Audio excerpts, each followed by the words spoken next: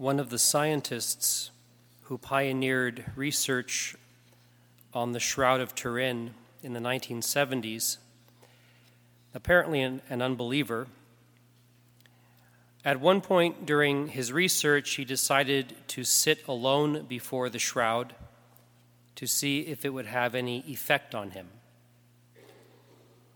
So one evening when the other researchers had left, he pulled up a chair and sat in front of the shroud. And he asked himself, okay, what do you feel? He said that he didn't have a religious experience, quote unquote, but that one thing struck him. The body of the man on the shroud has sustained an incredible amount of trauma. He has been beaten and lacerated so severely, but the face is so serene. The two, he said, the two just don't go together. Trying to make sorrow and glory go together, trying to make sense of it all. This is not only the constant theme of the Triduum and certainly of the Easter octave, but also of our Christian lives.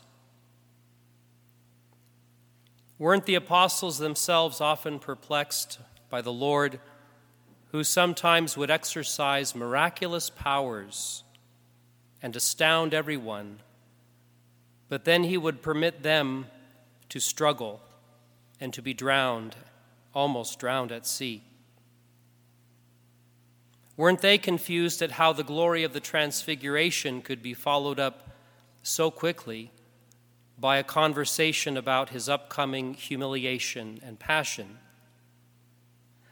Or the Lord in handcuffs in the garden, brutalized, compared to his power to call down 12 legions of angels. Do both sides of the equation go together? God's ways versus man's ways.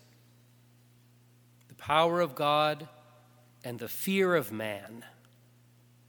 God's timing versus man's schedule.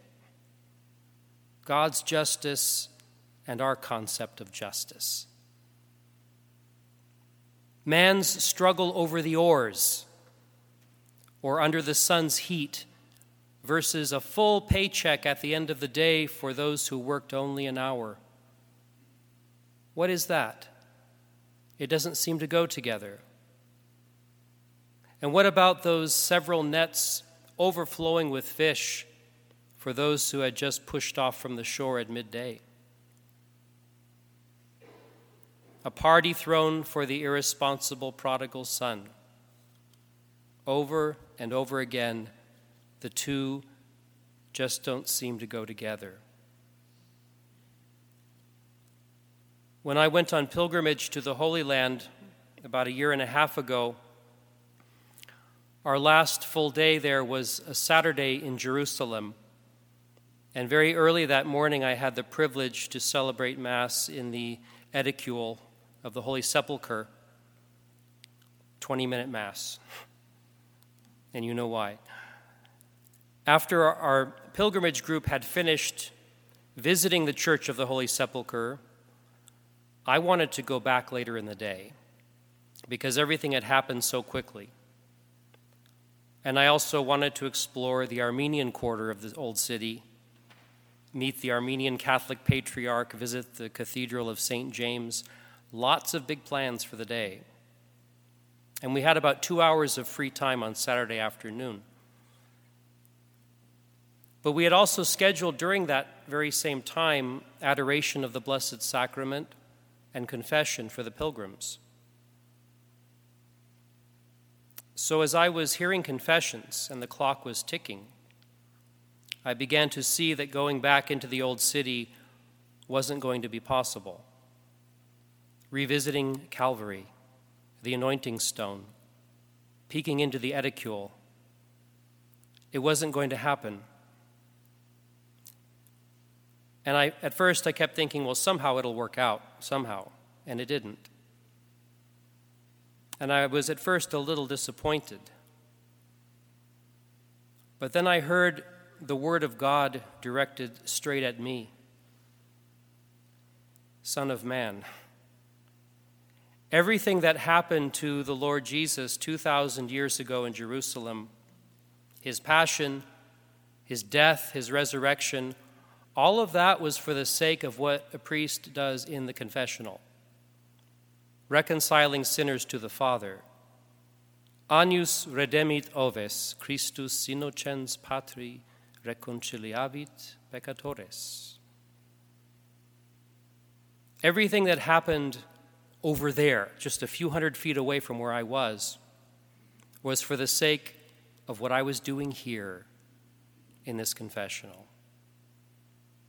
And had I excused myself to go and see what I wanted to see, I would not have been acting on the word of God, but maybe more like a Pharisee, completely missing the point of what God did 2,000 years ago. The Lord could have arranged it otherwise, but his time and my desires did not fit together. And yet somehow everything was as it should have been. Does not the Lord say during his passion, "But how then should the scriptures be fulfilled that it must be so?" Or, "But all this has taken place that the scriptures of the prophets might be fulfilled"? And are not the apostles now on this Friday afternoon trying to make everything make sense, make everything fit together? Those after whom the apostolic life gets its name, are they not trying to make sense of their 3-year commitment to this extraordinary man? This man whose body absorbed so much trauma and yet with such peace. The man whom they could never quite figure out why he would do one thing in one place and refrain from doing it in another place, why he would say this here and not there.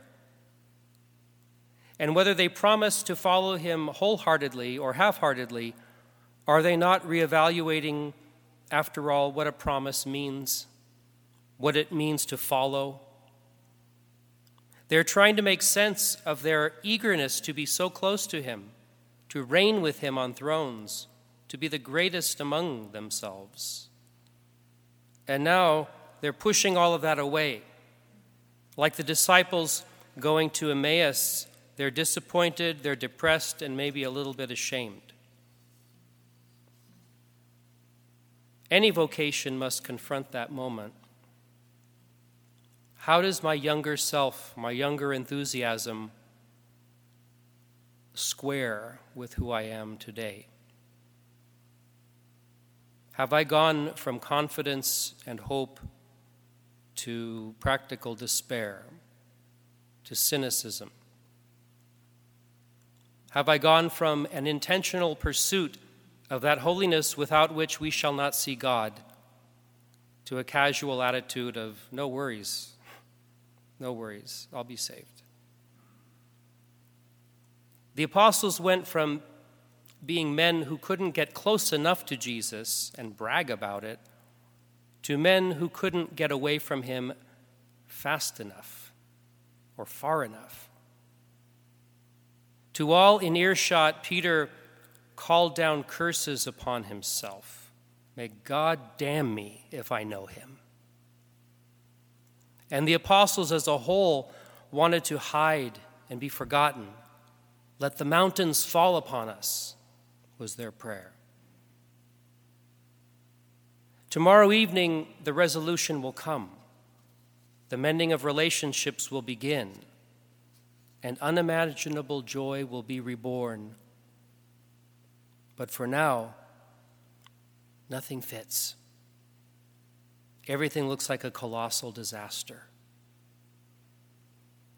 Trying to make infidelity and fear and betrayal trying to make all of that fit with who I had professed to be, who I actually am, and who Jesus is. It doesn't always seem to fit together. The Lord calls for perfection, but am I perfect as he expects me to be perfect? Pope Francis said in an address to religious earlier this year that when we look back on our lives, our religious lives, on our zeal to be close to the Lord, on our promises, that the evil one is there to remind us of our failures as religious. Quote, "In all these years, you haven't got any better. You haven't achieved what you could have. They haven't let you do what you were meant to do. You haven't always been faithful. You aren't capable," and so on. If we follow this line of thinking, we will end up destroying ourselves like Judas. And the Holy Father says we risk losing our bearings, the gratuitous love of God. That's our anchor. When we keep our gaze fixed upon him, when we open ourselves to his forgiveness, that renews us, and we are reassured of his faithfulness.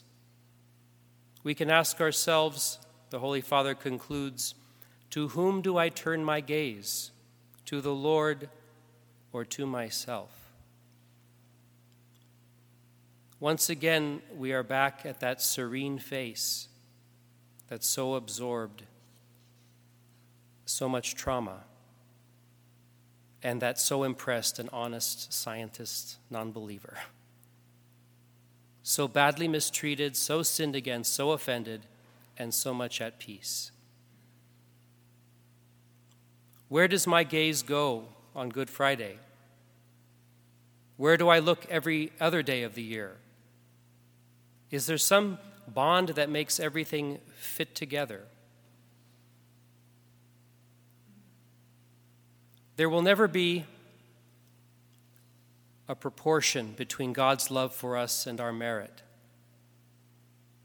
On Good Friday, the flesh of Christ terrifies us. But that face tells me a story of love and mercy and peace. And with these, he comforts and assures us there is no equality, there is no equation, and there doesn't need to be. The Lord's union with his people is seldom spoken of in Scripture as a perfect match. That comes at the end of the apocalypse. But rather, it is the eternal bridegroom faithful to the unfaithful harlot bride, faithful to the one who in Ezekiel took her eyes off of God and put them onto herself. And yet, the Lord says, "I will remember my covenant with you in the days of your youth, and I will establish with you an everlasting covenant, and you shall know that I am the Lord." What that scientist saw on the face of Christ was real peace. He was correct. But what makes it go together with that broken body is what you cannot see unless you know the Lord. Unless you have walked many miles, many years with the Lord, you won't see how the equation works. The Lord had told his disciples at the Last Supper, "You will never see a greater love than the love that lays down its life for its friends." And so many people saw him dying. Many stood by, and many saw that man staggering under his cross through the streets of Jerusalem. Many more saw him hanging on the cross because it was just outside of the city where many people passed by, and most people didn't care. Most people were unimpressed. Most people looked away, or some made sarcastic jibes. And very few, maybe only that handful who stood by the cross, knew what had brought that man to that point and what was keeping him there. It was the greatest love that could ever be. What unites the serene face on the tortured body is an inconceivable love. Love unites what doesn't go together, humanly speaking. Men who live in community like the apostles, like us, and who sometimes don't seem to fit together. Yet we make it on our way to God through love. Now, these are just words until we see what happens today. It is terrible to think about, but in order for me to tap into that love, for me to love God and to love my brothers as I should, I really do need to see the awful spectacle of the innocent Lamb of God covered with blood. Nothing else will touch my heart. That's what's in the mind of God. These people will not be moved unless they see that. Before I can believe in a love that is strong enough to bring peace in the face of suffering, I have to see it in the flesh. And what does that say about me? I shudder to think of what it says about me. That I need to see the Son of God broken, bleeding, crushed to the earth in order to get it through my hard head and through my even harder heart.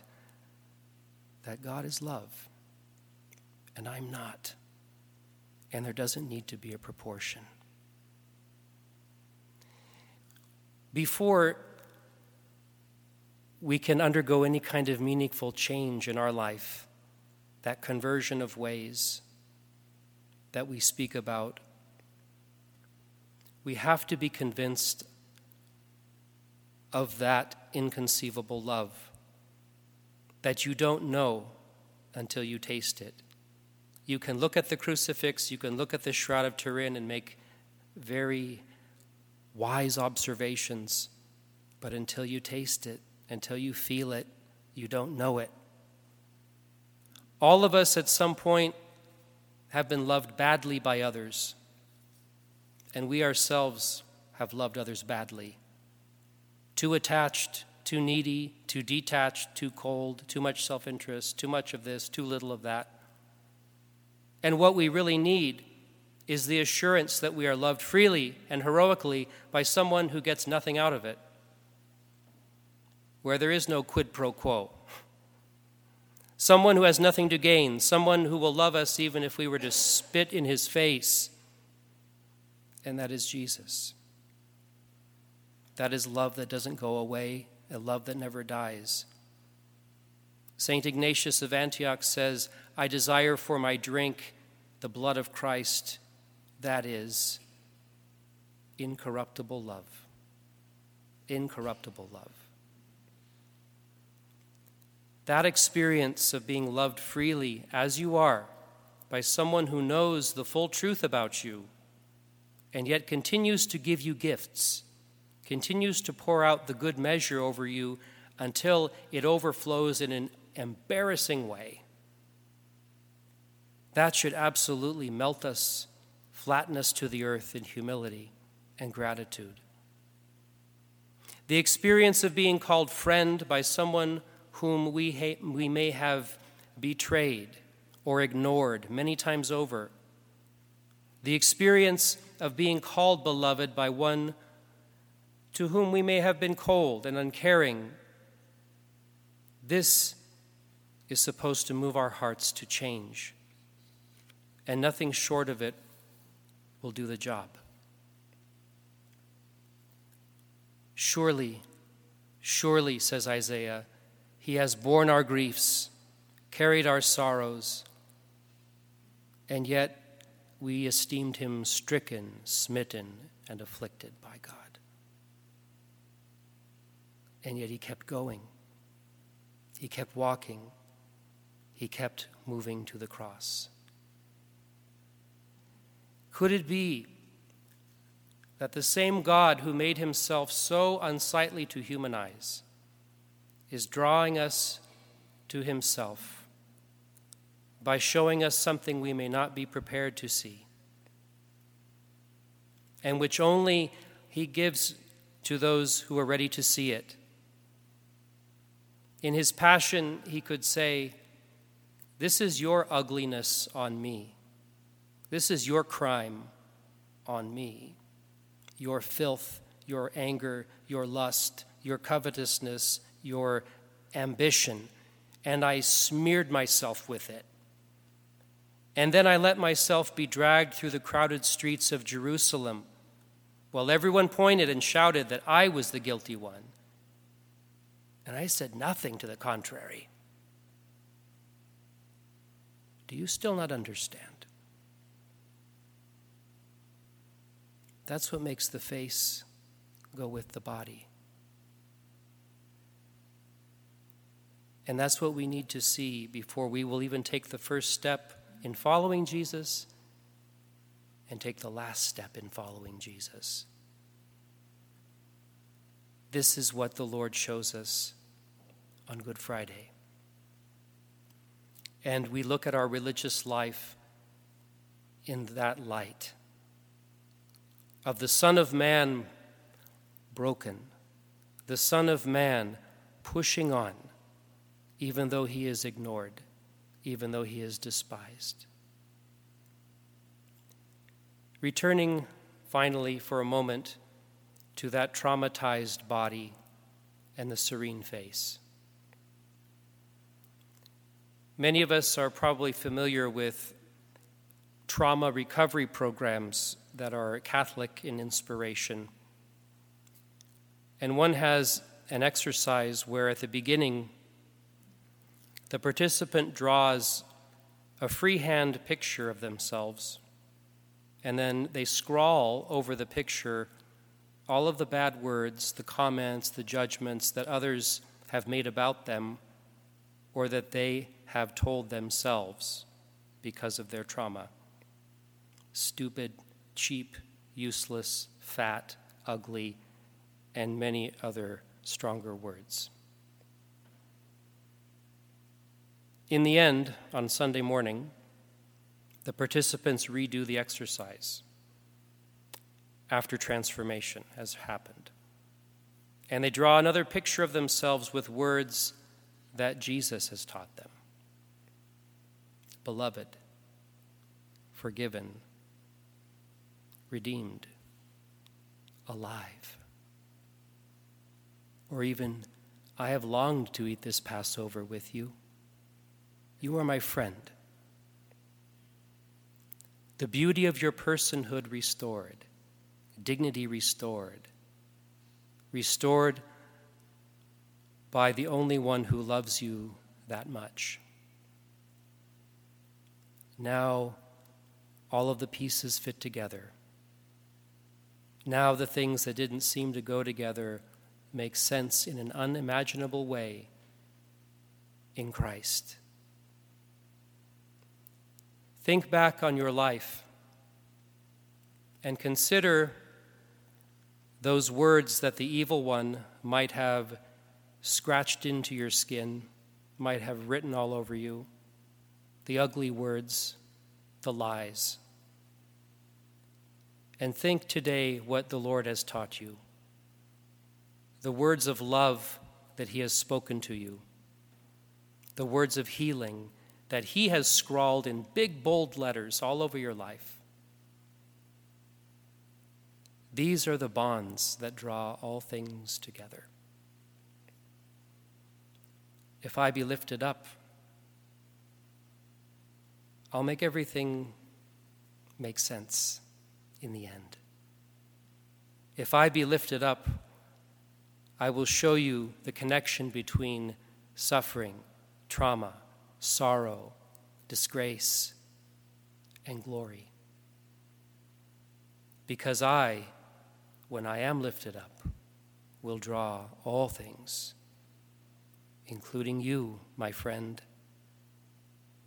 to myself.